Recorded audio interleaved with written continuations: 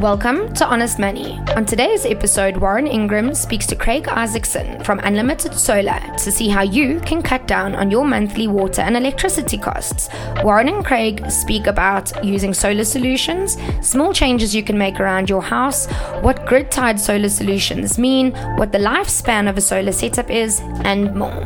Don't forget to subscribe and share if you're enjoying the show. Welcome to another very interesting, very different episode of Honest Money. I'm joined today by Craig Isaacson, who's from a business called Unlimited Solar.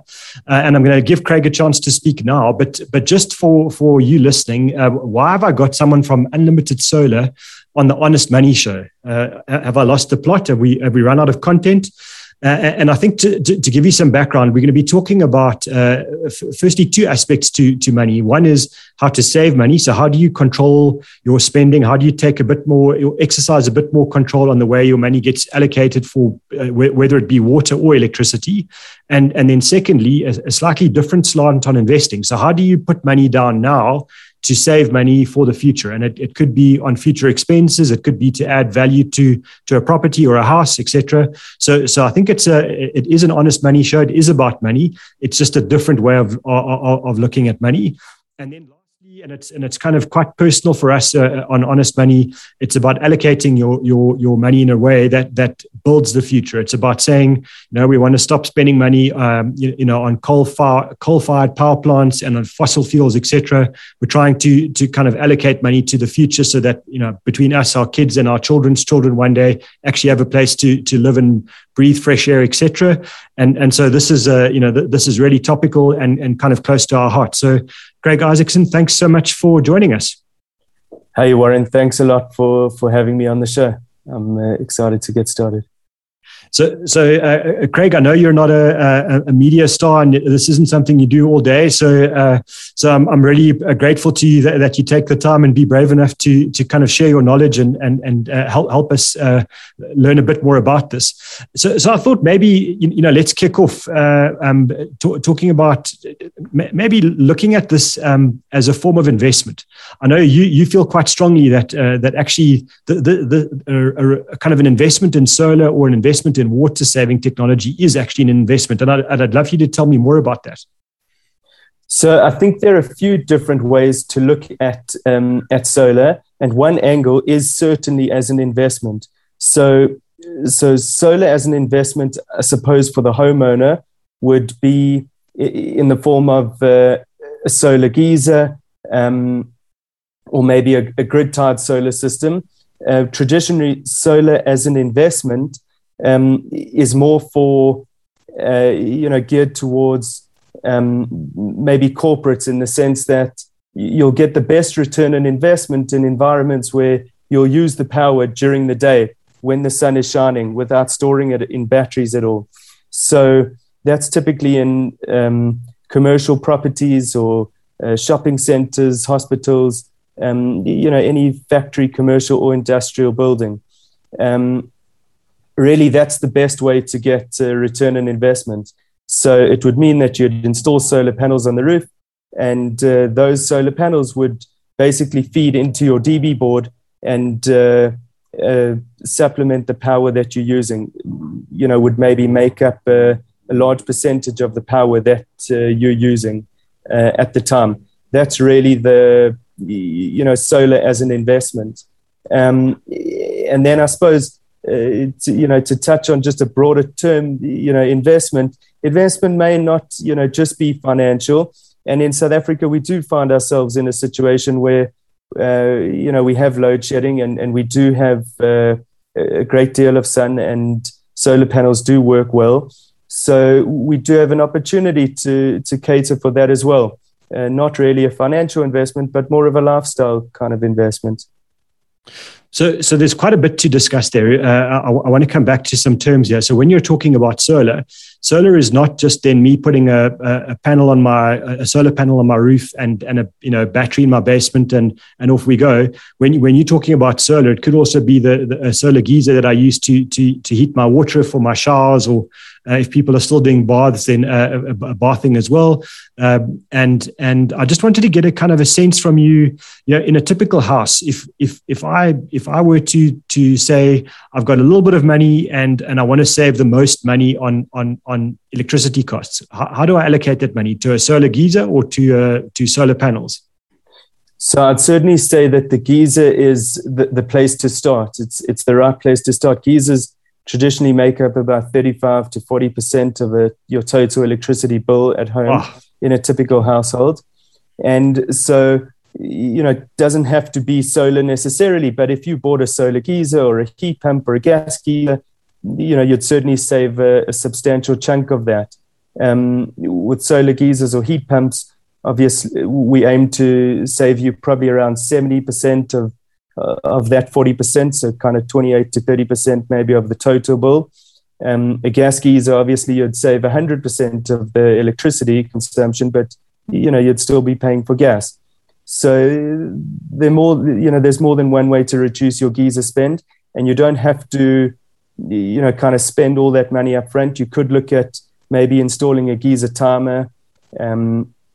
Maybe, look to alter the times that you're showering and, make small adjustments, lifestyle adjustments that could help reduce your geyser spend. But the geyser, in our opinion, would be the best place to start.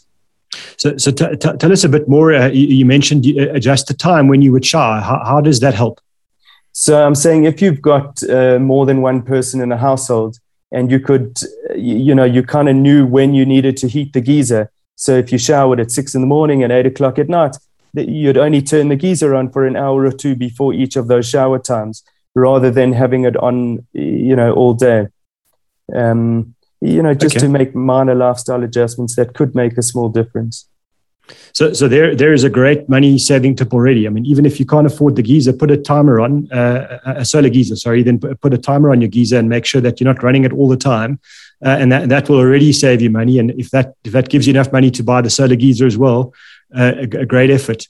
I must say it's something that I've done a while ago now, and it did make a huge difference to our electricity bill, was just, putting on a solar geyser. Unfortunately, because I didn't speak to Craig about this, I put the solar panels and the batteries on before I put the solar geyser. So my electricity bill plummeted after I put the geyser on. So I think it makes sense what you're saying. And Craig, I want to talk a little bit about another piece of jargon there, a grid-tied solar solution. What is a grid-tied solar solution? So when we talk about a grid-tied solar solution, we speak about panels on top of the roof feeding directly into your DB board through an inverter without using any batteries. So directly linked to the grid, meaning that you wouldn't be storing the power at all. As you produced it, you'd hopefully be using it in your facility. That is the, simplest and cheapest way to install a solar PV system, a solar electrical system. And that's why it's got, the best return on investment, because you don't have any batteries in the system, which are costly. But at the same time, you wouldn't have any backup. So even if you had a power outage or load shedding, during the day when the sun was shining, your system wouldn't, be producing power at that time, because it needs the grid. It's tied to the grid. It's, runs in parallel to the grid. So it needs the grid to function. So that's a straight money saving option. That's not about building any kind of backup from Eskom, from load shedding or anything. That's just about saying I'm spending whatever it is, $5,000 a month on electricity, and if I put some panels on my roof and plug that into my house, I can find a way to spend a bit less. And over time, hopefully, I get a financial reward from the panels that the upfront cost of the panels. Correct. So it's proven to be very popular in sort of industrial buildings where guys use a lot of electricity, and landlords are certainly installing a lot of these kind of systems, either to make their buildings more attractive to potential tenants with the lower electricity bills where they pass on the savings, or to as an investment for themselves where they'll supply power at the Eskom or municipal rate to their tenants, and kind of they'll make the difference in the saving. Okay, so let's jump a bit more to how people. I mean, there's sort of two dynamics that I pick up when I have conversations about solar with home users, and one is they're so tired of load shedding, they're so tired of relying on Eskom to supply their power that they want to get off the grid altogether. In other words, they want to have their own power that they produce in whatever form, and they don't rely on a municipality or a government entity of any description. So I want to talk a little bit about that. And then the other option is people who say, well, I'm happy to use my own power for a certain proportion of what I spend and a certain proportion of my consumption of electricity, and I'm happy to use Eskom for another portion. And if there's load shedding, it means that whatever it is, 50 or 80% of my power is still okay because I've got it, but the last 20% I can't use. And I just want to get an idea from you for people that go completely, and I think the jargon's off grid now. Now I sound like I know what I'm talking about, and I don't. But for people who go, want no reliance on Eskom or City Power or whatever it is, wherever they live, they want to be on their own. Let's call that off grid. And that doesn't mean that they're a doomsday prepper living in the middle of nowhere. That's someone that could be living in the middle of a city, but they just want to do their own thing. Is that significantly more expensive than someone who says, I'll provide some of my own power and some of my own storage, but I'm not going to be completely off grid? What's the kind of difference there? Is it big or is it small? No, it's very big. It's massive. So again, we also get a lot of people coming in saying that they want to go off grid, but it's more emotional than anything else. I think, as you rightly said, people are fed up with Eskom and load shedding and just the massive inconveniences around it. So for us, it's a lot about managing people's expectations. Obviously, it is possible to go off grid if you've got the budget for it, and you have enough roof space, and certainly you can go off grid.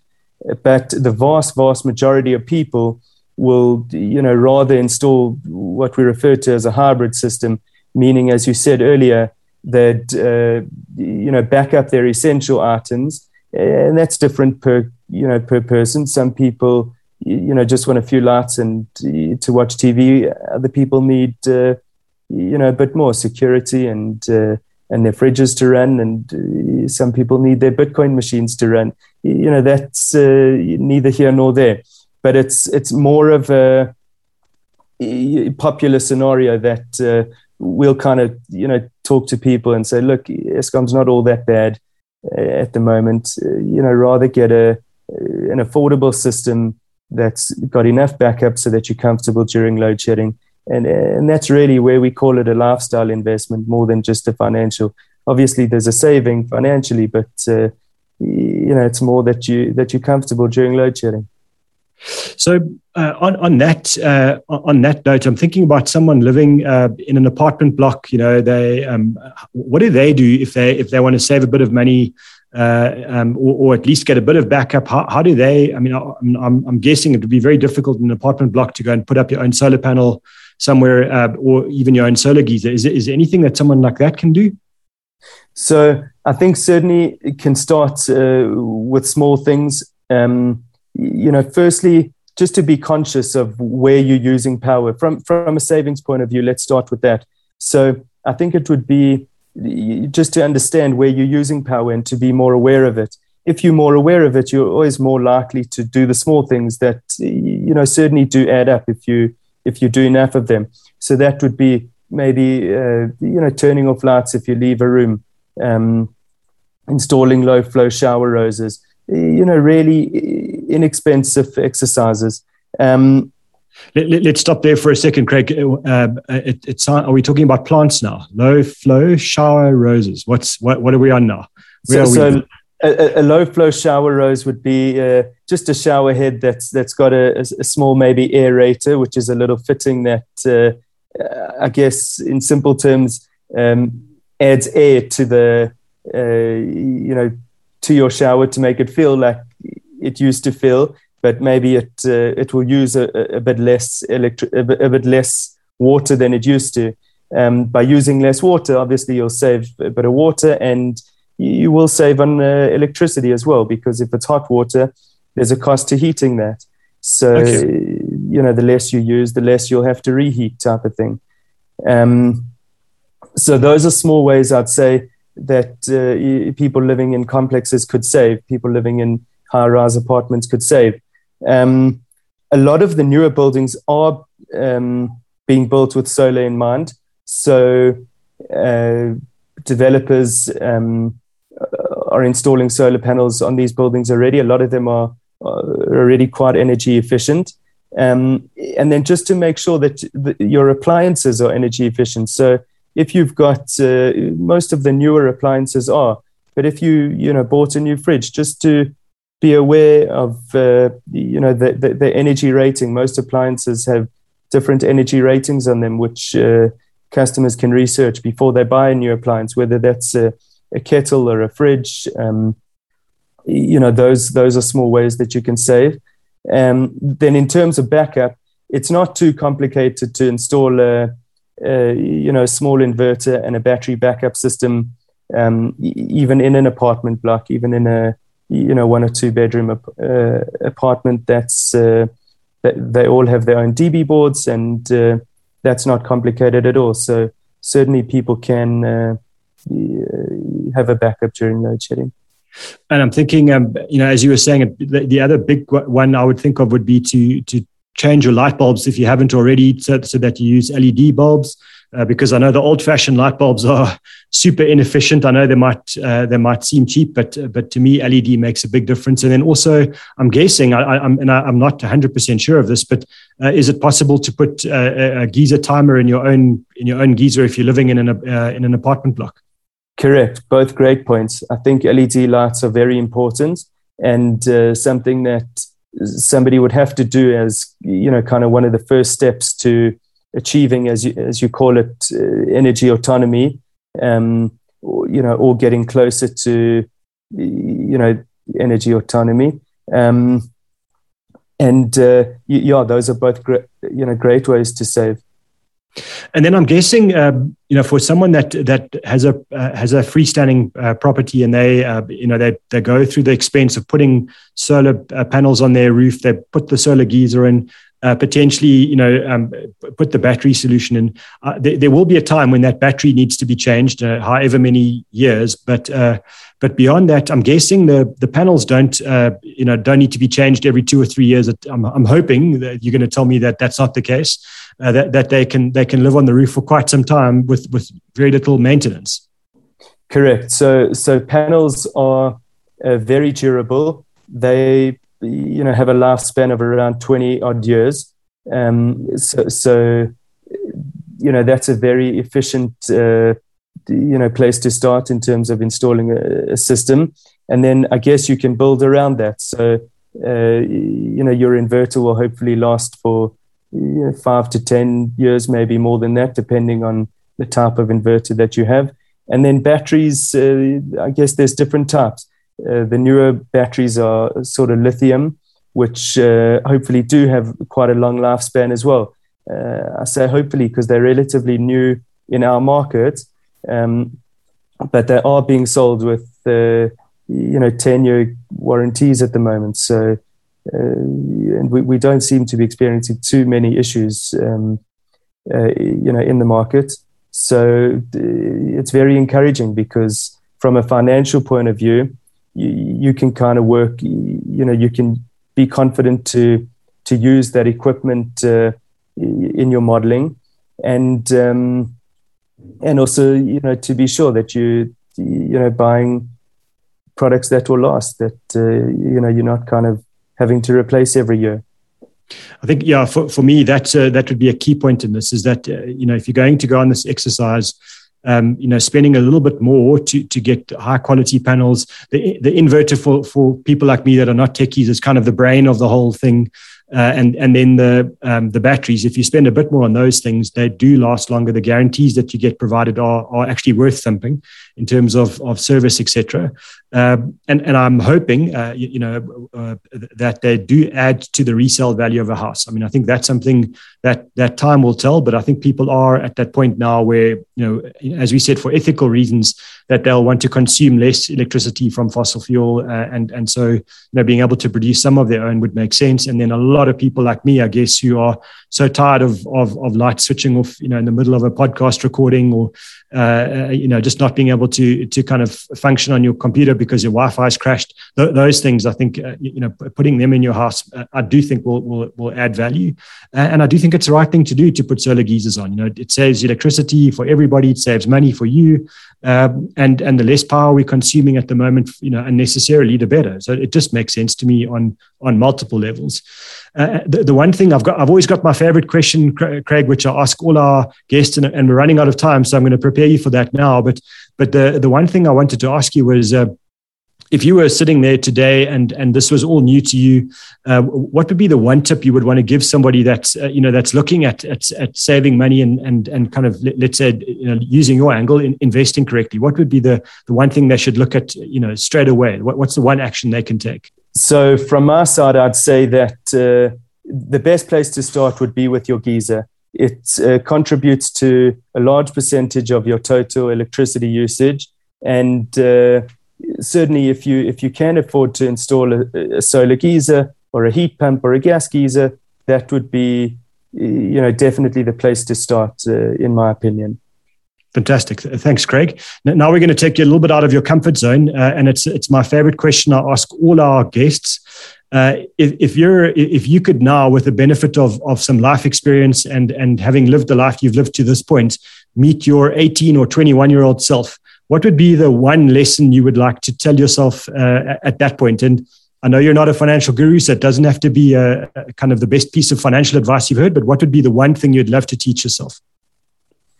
I'd say just to learn as much as you can, and to back yourself and be confident and take risks when you're that young, because you do have time to build back, and you generally don't have too many responsibilities, when you're 18 and 21 years old. So I'd say, just to kind of learn as much as possible, study if you can, and get something behind you and really go for it then. There's very little to lose at that stage. If you lose a year or two, you'll always be able to build back. Fantastic. Thank you, Craig. I appreciate that. It is powerful advice. I think, I don't think any time is wasted if you're building experience.